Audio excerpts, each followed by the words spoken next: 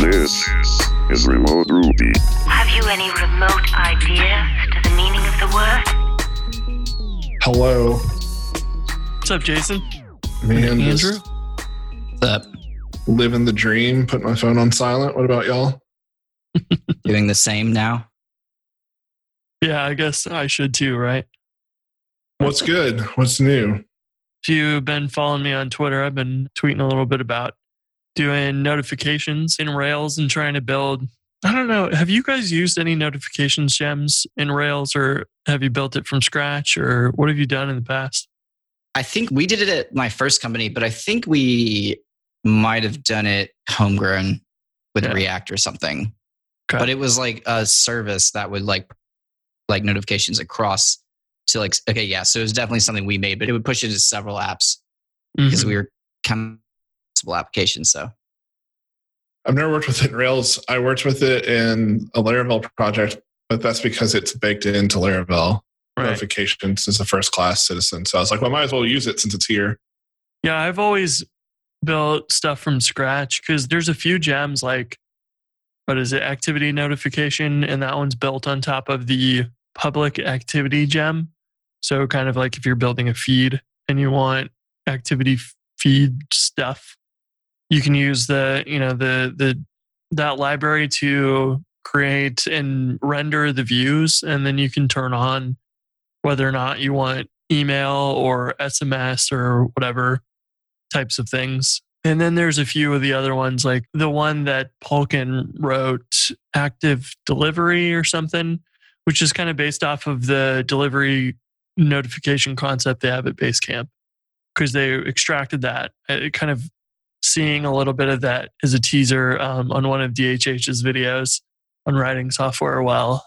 And that looks pretty good too. It's pretty similar to what I'm doing, but it was kind of almost too, I don't know, most of what I've seen is, it's hard for me to wrap my head around a lot of these. Like they have terminology, like there's one gem and I'm forgetting the name of it. It's on the tip of my tongue, but it's got the acts as notifiable. You add that to your things, and then you add acts as target, and then you set your targets, and it gets to be kind of confusing to me. So I was looking at the Laravel notifications and ended up kind of like, what if we applied this in the Rails context? And so that's kind of the route I've gone down, where you can define a notification and set the delivery methods. So you can say like, this should be written to the database. This should be broadcast over Action Cable or sent as an SMS. And then you can define your formatting and things for each one. Because of course, a database notification that you want to render in your nav bar is going to look totally different than an email or an SMS.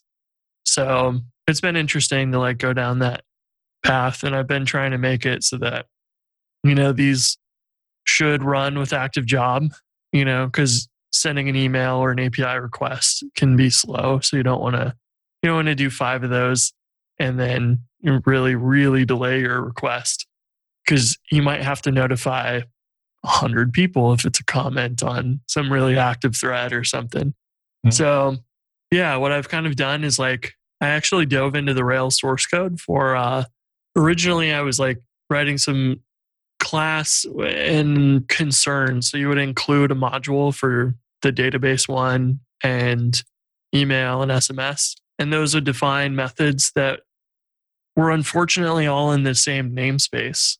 So then you could easily write a method that would override another one, and that was like something I was like, I don't want that. Like, it seems dangerous to do that.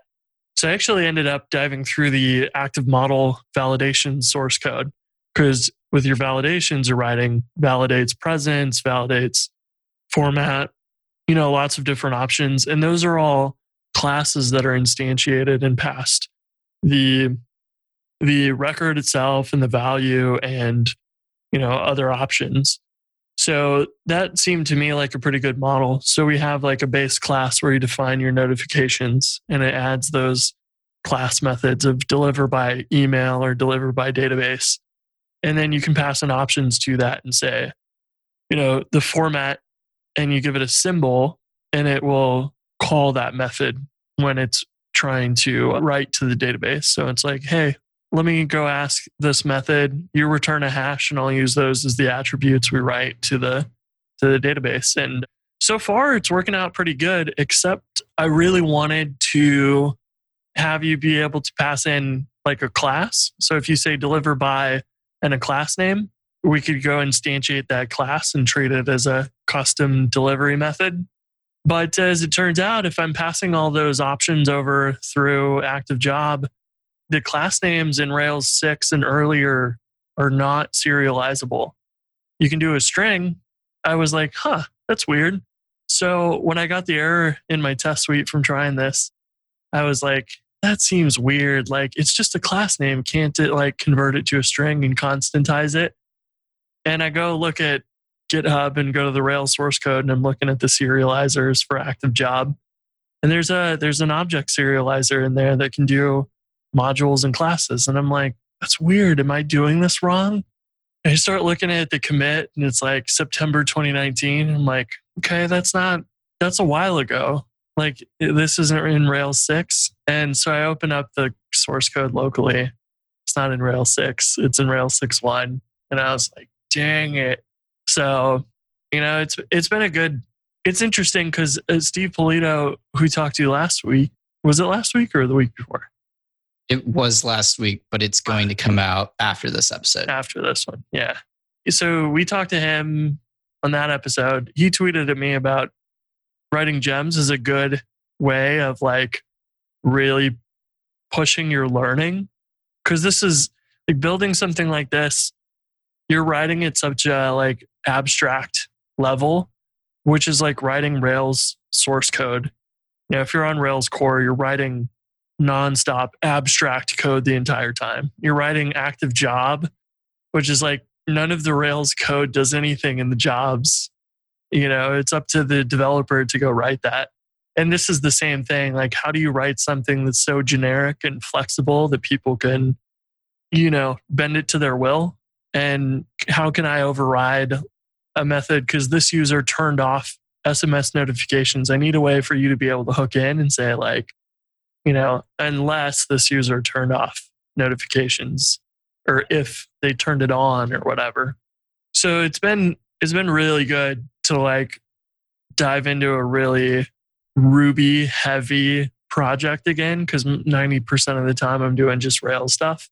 This one is like flexing all your Ruby muscles of includes and class methods. And like I went down the rabbit hole of there's a difference between a class variable, a class instance variable, and a class attribute, which is like a Rails addition or active support addition to classes. And they're all different. Like a class variable's shared between it and all its children, like inherited classes. And then your instance variables are like, I forget, they don't inherit.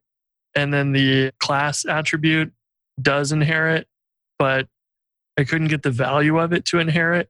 So then I had to like override the inherited method to dupe the value. And I actually did that because that's what Rails does in the active record validation stuff. And I was like, okay. So it's interesting to like do this and then actually use Rails as source code as my template, because I really want this to feel Railsy. And it gets to be that way because I'm like writing it the exact same way that they're doing it for active record validations. And yeah, I just thought it's been a really fun project. It's taken a lot longer than I intended it to, but at the end of the day, hopefully it's like a very native feeling way of adding notifications. But there's some nuances to it that are like a pain in the butt. Like if you write to the database, you don't have to write a notification to the database if it's just an email one and you don't need to put it in your nav bar or whatever. But if you also want to broadcast it in real time, you need to record that record in your database and then pass it over through your WebSocket version of the notification. So you can, mark it as read in the browser. Those little nuances have been the thing that like make it complex. Because it's like, well, for this one delivery method, it's kind of an exception. But at the end of the day, it's like, okay, well, let's run it first all the time. It'll be the exception, and the rest of them we can maybe treat the same. But yeah, that's kind of, I've spent way too much time on that this week, but it's been a fun project. And if anybody wants, they can hop on the GitHub and contribute or, put in ideas or anything, because it's pretty small right now and there's not a lot of concepts. It's just abstract. So yeah, love contributions if anybody's interested. But yeah. Notifications are, for me, always the thing that I want to add. It's always like I'll push it off. So like on my side projects, I'm like, man, notifications would be so nice to have. And then I like kind of launch a side project. I'm like, I don't really want to write all that. So having something like this would help me be more inclined to implement notifications in a much earlier step of the process.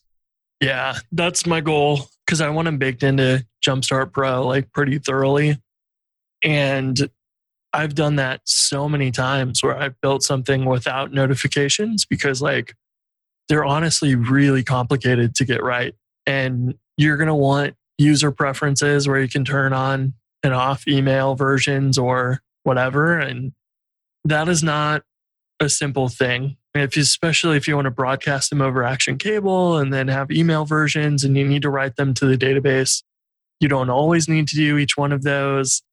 And, it is, the more I've gotten into it, originally I was like, cool, I'll hack this together in a day and we'll be done. And now I'm like, this might take a couple weeks to get right. So it's interesting. Like it is, I've had so many projects where I've not done notifications out of the box because it's like, I don't need that right now. Like, or just emails are fine, And yeah, I've felt that. And yeah, I think it's cool that Laravel has them out of the box. And that was the inspiration for like the approach I took. And I think it works really well. Like theirs are not, they don't control how anything is really rendered. It's just, here's the delivery methods and you can plug and play. And that's all. It's slick. Yeah, this looks awesome. Not to veer too far off, but you're talking about like putting these notifications in background jobs, things like that. Did y'all happen to see, or maybe even talk about without me, the Good Job library? I did. I didn't look into it too much, but I saw it on Hacker News of all places. And I was like, that's cool. A Postgres-backed active job compatible backend for Rails. So instead of using Redis, Postgres. And I like it's that. Kind of like the idea is like, what if we had Sidekick, but a better version of Delayed Job almost, or whatever? Because Delayed Job was Postgres backed. And I know a ton of people use it because of that. And then there's that other one, Sneakers.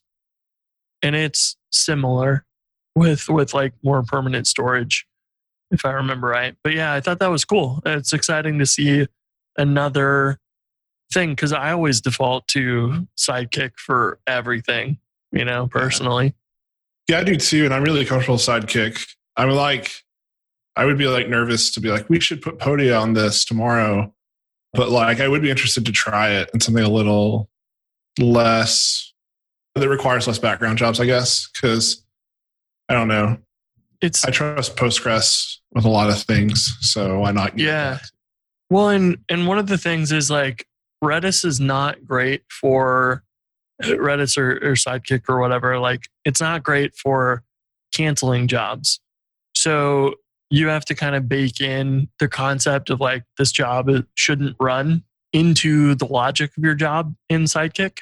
And if you have a Postgres backed job, you just look up the database record and delete it, and it's canceled or whatever. So if you need something like that, I think this is a really cool, alternative to that. So I'll be curious to see. I'm sure someone's going to, benchmark these with Postgres and Sidekick, or, Sidekick using Redis as the backend and see if it's slow or whatever. But it's, it's probably a little bit designed to solve maybe a little bit different of a problem if you've built stuff that doesn't quite fit the Redis backed thing. But we use Sidekick, and we've looked at like upgrading to like Sidekick Pro and Enterprise, but we use Active Job pretty heavily too, like that API. And some of those features apparently don't work well with Active Job. And so that's kind of like, it says that in the like wiki for Sidekick, but that's kind of deterred us right now is like, I don't know, do we want to kind of back out some of our Active Job isms in order to like fully embrace Sidekick or not?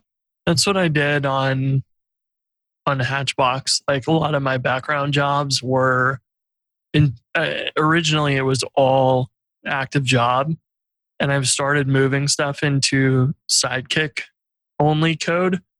And there was something that was like, I forget where I read it. Maybe it was in the Sidekick wiki, but Active Job adds like a pretty significant overhead in the processing speed of jobs. So if you go with Sidekick directly, it's like way quicker, which I thought was kind of interesting. And yeah, there's abstraction through there through Active Job. That's all it does. So of course it's going to add some overhead, but it was like a lot more than I thought it would be. Also, I just found this Q benchmark that somebody's already written that has Active Job async, Active Job delay job, Active Job good job, Active Job Sidekick. It's like scripts, I guess, that will run all this for you. There's nothing in like the README or anything, so you'd have to like dig into it, but it's interesting. Yeah, this looks cool. It looks like this is a pretty recent endeavor, so I'm sure the README will get filled out sooner or later. Yeah, let's see here. It looks like it was started 6 days ago, maybe. Anyway, that's cool. They've already done it, Chris, from the time you spoke it to now. Of course. Well, you got to manifest your reality or whatever. Just manifested some gem benchmarks. Yeah, if someone wants to manifest the rest of my notifications library, that'd be great. Oh, that's a big. You have to pay extra for that.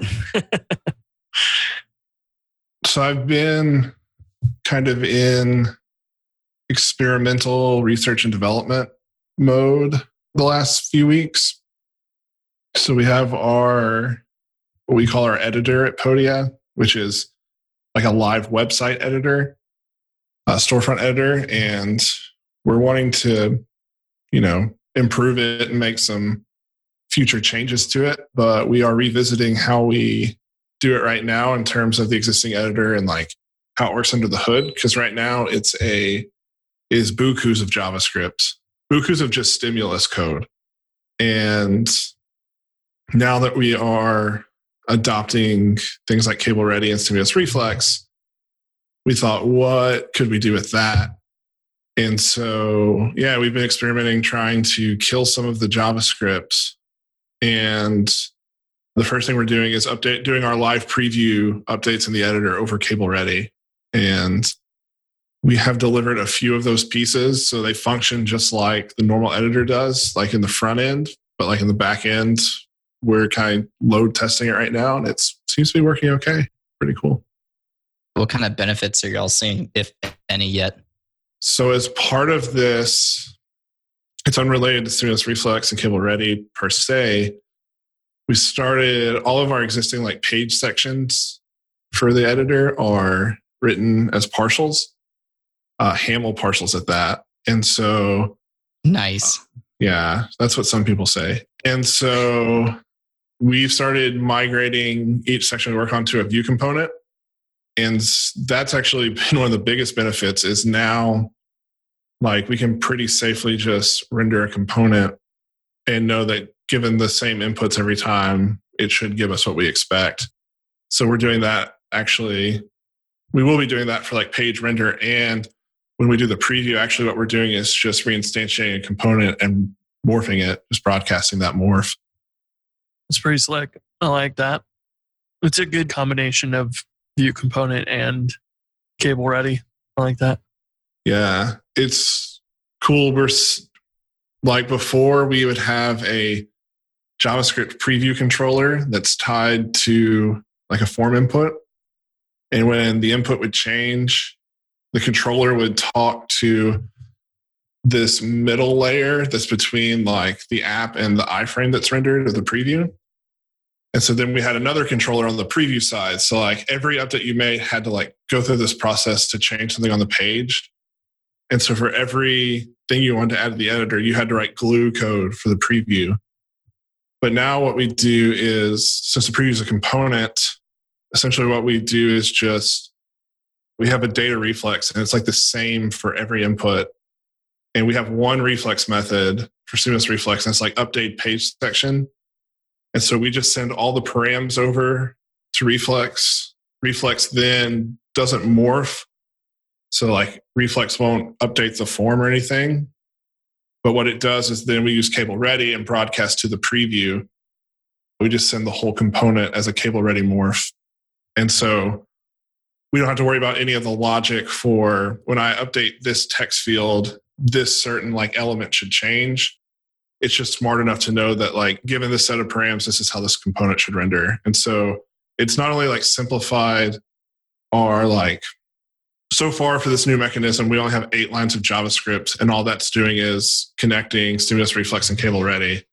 The rest of it is just like view component logic. And so it's a lot simpler to understand. I think what we're going to find is that we're going to reduce a lot of the complexity and just overall lines of code involved in this process. That is the overwhelming benefit of using cable ready and Stimulus Reflex. It's like, oh, all that JavaScript code that we wrote now can just go away. Yeah.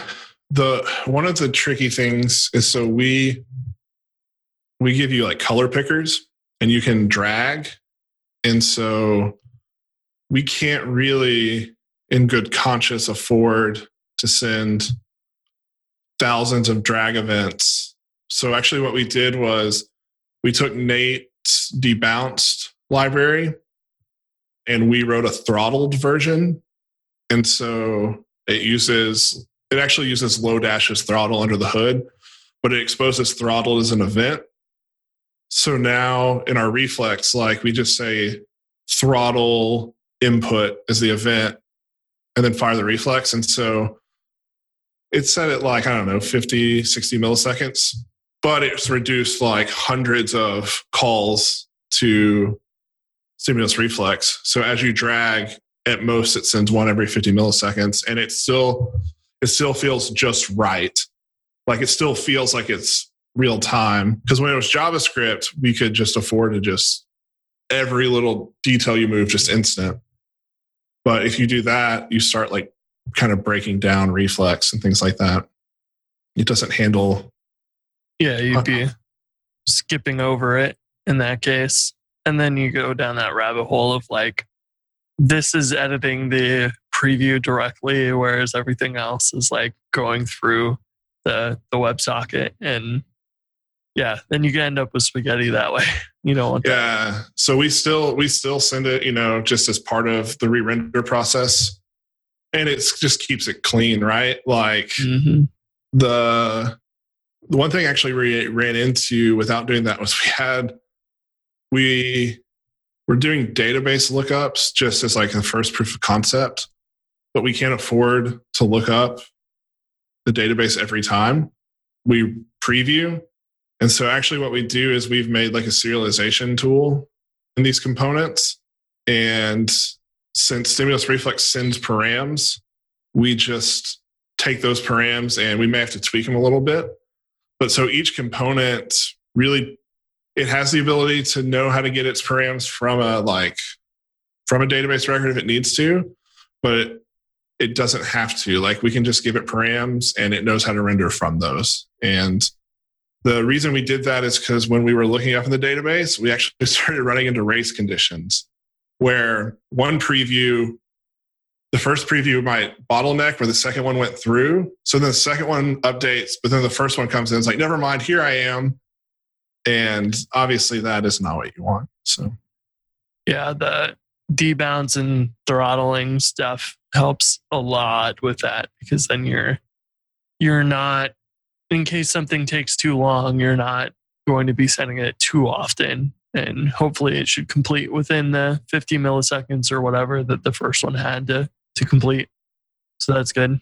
Yeah, it was actually, so my coworker Kyle, it was his idea to use throttle, and it's actually the better choice for the live updates because debouncing would always end up with some kind of little delay, right? Because it's always just pushing back the execution a little bit. Where throttling is still sending it. It's just, if I have like 100 meters of rope, it's only sending it like every 10 meters, right? So it's cool. Are y'all doing database queries from your components? Or are you passing that data, like injecting it in? Well, so we're not, from the preview, we're just sending params, right? We're not doing any database lookups. But when we render a page, at that time, we can afford to do a database lookup. So what we're actually doing is we still send in params. Like if I have a page section, what we do is we convert it to params. And if it relies on like, say like a product or something external, then what we do is we send that ID in and we'll do the lookup there, but we'll also cache it using Rails cache.fetch. That's pretty cool. Sounds like y'all are doing some pretty cool stuff over there. Yeah, we've been really excited to work on this. We've been through several iterations of it.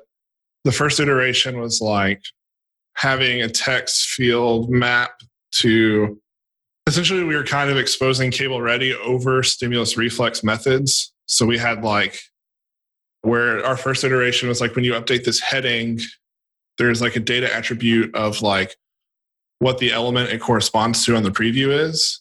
And so then we would then use cable ready to be like, go find that element and replace it. But then you end up with a lot of code. And this way, I mean, it's kind of, it feels like, it's pretty dumb. It feels like we're cheating, and it's amazing. So that is the best feeling. Like, wow, it shouldn't have been this easy. It wouldn't have been this easy not too long ago, but yeah, it's exciting. Yeah. We had considered, I think before we had started using Reflex, we had considered redoing this in React, and React wouldn't have necessarily solved the problem we had. Like the complex part of this isn't so much like the forms, it's the live updates. And we'd still had to have some kind of mechanism for that. And yeah, the other thing we're thinking about doing form side is, so right now it's over Ajax. But what we're going to do is we're going to try out just adding another reflex action that goes to a separate reflex and debouncing it. So like essentially like as you're typing in a text field, it's updating the preview every so milliseconds, but it's only debouncing to save like every 500 milliseconds. And those two things work separate of each other. And that still feels like a really simple mechanism for this. So yeah, that seems like a good approach if I was to like think through that problem a little bit. But yeah, if you don't need to save every time you want to update the page, then yeah, that seems like a good option of having two reflexes. Yeah. So I'm pretty excited to see where it ends up. It's going to be a lot of work. Like we're doing this incrementally, and all the work we're doing is actually only like the first phase of like the actual changes we want to make to the editor, right? Like we want to improve on it, things like that. But we also want to kind of get it to where it's easier for everyone to understand. And this could make it easier to build upon too. So you guys have the chat and that and several other things using Action Cable now, right? Yeah, we have messaging using Action Cable with React. We have some messaging notifications that happen throughout the CMS that happens over Action Cable. We do like creator presence and things like that over Action Cable. And now we've been doing a lot of Reflex. We've expanded Reflex probably now into 4 or 5 parts of our application. That's pretty impressive. Has it still been working out without having to move to any cable yet?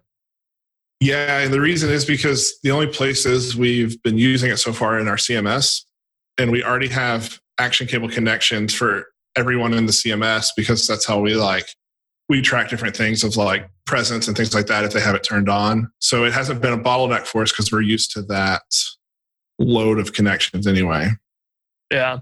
That's pretty awesome. Well, that's good. I think a lot of people are scared of, scaling it, and clearly Basecamp's doing it at a massive scale with all the connected users on Basecamp. So that's a lot of connections. I'm sure they're running several servers for it, but yeah, that's good. I mean, it seems like people's kind of, worry when it comes to deploying Action Cable. Can it hold up?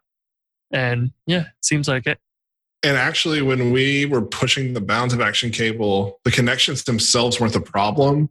It was deployments, because when we would reboot, all those connections would try and reconnect.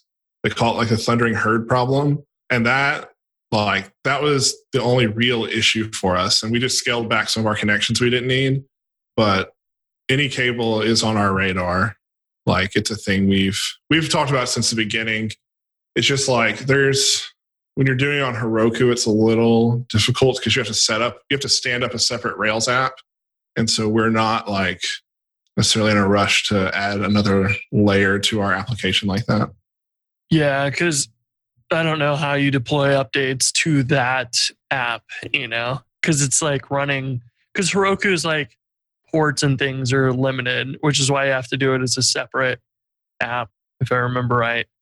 And yeah, that ends up causing, I don't know, potentially because it's just, more or less communicating between these services. Like, you wouldn't have to upgrade that very often, maybe whenever you upgrade the AnyCable gem. But it's interesting to think about that, because now it's a whole other piece of the puzzle you've got to manage. And it's another thing that could go down, and that's like, in a lot of cases, I tell people just use Redis for your caching and for Sidekick and whatever else, because it's only one other service you have to worry about, which is good. Keep it minimal. And then once you need it, then go expand. But, don't throw Elasticsearch in there from day one. If PG Search can get you by, it's one less thing to worry about. And yeah, at some point you'll need it, but if you don't have to, it's worth pushing off. That's kind of the development team's like entire view of things at Podia, is like, how far can we push something before we have to do it? Because I don't think, like you said, I don't think we want a bunch of failure points that we're all responsible for. So like, we run multiple Redis instances, one for like caching Action Cable and Sidekick. And even that's like, whoa, we have 3 instances running. Like, that's a lot. We should be careful what we do, things like that. So we'll see where it gets us. Also, we're hiring. So if any of this is interesting, or you want to come solve all the problems I've mentioned, we will put a link to the application in the show notes, or you can reach out to me. My email is jason@jasoncharns.com, jason@podia.com, or you can tweet at the Remote Ruby Twitter. I lurk. You lurk. That's good to know. Just in case I never need to throw up the bat signal. You did that one time. You've done it a couple of times. I've seen you get my attention that way. Yeah, just like a flare. Just like, I could message him, but for whatever reason, usually I want to share it with other people. And I'm like, I also want Jason to see this. Yeah, it's a shame we could have been hiring a couple of weeks ago, though, because you have landed a gig. I have landed a gig. It is a shame, because messing with Andrew Femera all day long just seems like a dream. But yes, I have a new job, and I'm very excited to be done interviewing. So I am joining RealVolve. They do work in the real estate industry. And I am also joining alongside Eric Berry, who also got a job with them, although I believe he's getting paid more. So I think I mentioned 2 weeks ago that I had finally found some companies that I was like, okay, this might be the one. And RealVolve gave me the best offer. That's what I'm doing. And also, it'll be nice to inside someone I'm incredibly comfortable with. So not just being thrust into a new situation. It's super exciting, man. How big's the team you're going to be on? Do you know? They merged with another company. So it's actually kind of two teams that are now coming together as one, and they are not that big, like a small, medium-sized development team. Okay. Do you know, is that 50 people or, No, like small, medium. I don't know. I don't know off the top of my head, but probably like less than 20. Oh, nice. So maybe small is a better word for it. Small team. I mean, it's such a big range these days. Right. Yeah. You would think Stripe is large, but then that's like thousands of engineers, and like what is in between? Hundreds, I guess. Right. Yeah. Because when I think of a small team, I think of like Code Fund, where it was basically me and then sometimes Eric and Nate. So yeah. Like to me, that's small, and medium is like more than like 10 people. Yeah. It's so funny, like how much that can vary between companies and stuff and how quickly it can grow too. It's pretty crazy. Like Jason, you joined Podia when it was just a handful of people. Yeah, I was employee number 7 or 8. And we're at 25 now. 25. That's awesome. It's exciting. And I'm sure you've seen too, like the changes that have happened on like things can be a lot more run and gun when it's 7 or 8 people versus like 25. Like there's a lot more coordination that you have to do. Yeah. We have we actually have like release processes, things like that. Before when I first joined, we were just shipping quick. We still ship quickly, but we have guidelines for shipping quickly now. So, yeah. So I'm excited mostly because I need rigidity back in my life. Although they asked when I wanted to start, and I was kind of thinking about it, and I was like, maybe I need one more week to just do nothing. But I was like, no, I've been doing nothing for a solid amount of time. I was like, so Eric and I start this Monday, which I guess is like his 3rd. So yeah, I'm excited, I'm ready to get rolling, and excited to not be jobless anymore. Well, it's good to have the interview process over. I feel like it can go wildly, because I had a friend that he's in LA and is a project manager, and he spent a solid 9 months or something looking for a job. And there's so much of like you can find lots of jobs or companies that are hiring, but finding one that you actually like is a whole different ballgame. That is what makes it tough. You can definitely just go find a random Rails job pretty quick, but finding one you love or will love, that's a whole other question. DHH is closing their operations team job applications on Sunday, I think. Saturday or Sunday this weekend. Yeah, that'd be a fun one if you were into Kubernetes and stuff. I can't even imagine how many emails they've got to process with Hey now. It's got to be insane. Yeah, and they said they were hiring like 3 or 4 more developers, I think, too. Like, I was surprised they made it as far as they did without having to onboard new people. Like, because you took an entire product team and then split their attention between 2 products. Like, that's really impressive. Yeah, and supposedly, well, you can't forget too, like they're maintaining Basecamp 3 and Basecamp Classic and stuff. I'm sure that doesn't take much time these days, but they've got that. They're working on Basecamp 4, and then Hey is like, I don't know, that is a massive undertaking to build, and it helps that they have like a much smaller scope than a lot of the other email services, which is why they're kind of pushing off the custom domains and stuff. But still, email is, we get so many thousand emails a day per person. And then you have, I'm sure, people who get just like ridiculous some performance improvements getting extracted from like GitHub and Shopify and stuff, Bootsnap, and then the multiple database support from GitHub. And, I can imagine that Hey is going to have some good stuff trickle down the pipeline to open source if they ever get around to open sourcing the new Turbo Links and Stimulus stuff. I was just about to ask you too. I want to touch one thing before we're done, but if you guys had to guess, when are we going to see Rails 6.1? Just if you were just to throw a number out. or I guess a date. Boy. Or I don't know. It's the end of July. I don't know. I would like to think like September, October, but yeah, I'm gonna guess it's December or something. I'm throw October. We can lay our predictions down and see who gets it right. I would love it to be sooner than later. I think they're very distracted with growing the team enough to support everything, it seems like. So, and they're having lots of fun going after Apple. So, understandable. One thing I wanted to touch on before we wrap up is, do you guys know anything about Ruby for Good? I know of it.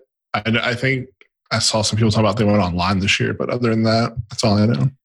I think it was a kind of like a hackathon type deal where basically they would get a bunch of people to work on like open source Rails projects and Ruby projects that benefited the community in some way. And they're doing an online event this year. But what they also have is basically a bunch of Rails apps that they're working on that benefit some sort of organization. Like they have an app called CASA, which is a volunteer management system for the nonprofit CASA, which is an organization that serves foster youth in counties in America. They also have one for diaper, which is for an inventory system for diaper banks and stuff like that. So they're working on a bunch of really cool projects to help areas of the community that need developers and developer resources, but can't pay for it because they're a nonprofit or this or that. So I knew that this was going on, but I completely forgot about it. And I was reminded about it by a developer on Twitter named Colin. Yes.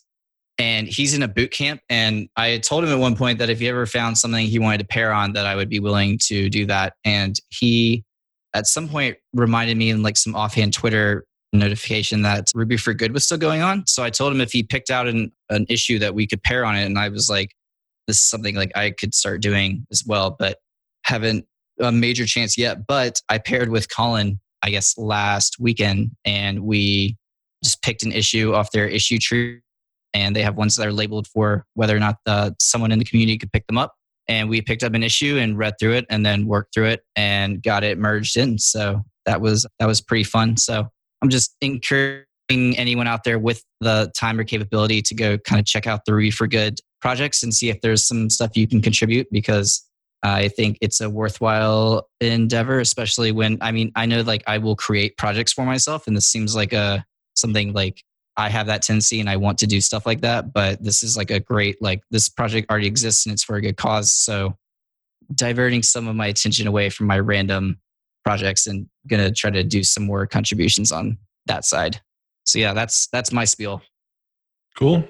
Well, Chris, I know you've got time limiting, so you ahead and wrap up here, but good to catch up with y'all. Anything else you might want to say before we sign off? If anybody wants to take a look at the gem I'm working on for notifications, take a look at github.com/exit3/noticed. Definitely, if anybody wants to like contribute to the first open source project or whatever, like might be a good one. So yeah, I'm excited. And you said you wanted to completely type it with sorbet, right? Yeah, we didn't even get to touch on what's the new one called? RBS? RBS, yeah. Yeah. I haven't read too much on that, but maybe we can talk about that next week. Type stuff is going to be, it's cool. There's so many different implementations on it. It's exciting. Yeah, I'm going to try it actually this week. So maybe I will, I'll try to get around to that, and then we can have a good educated conversation about it.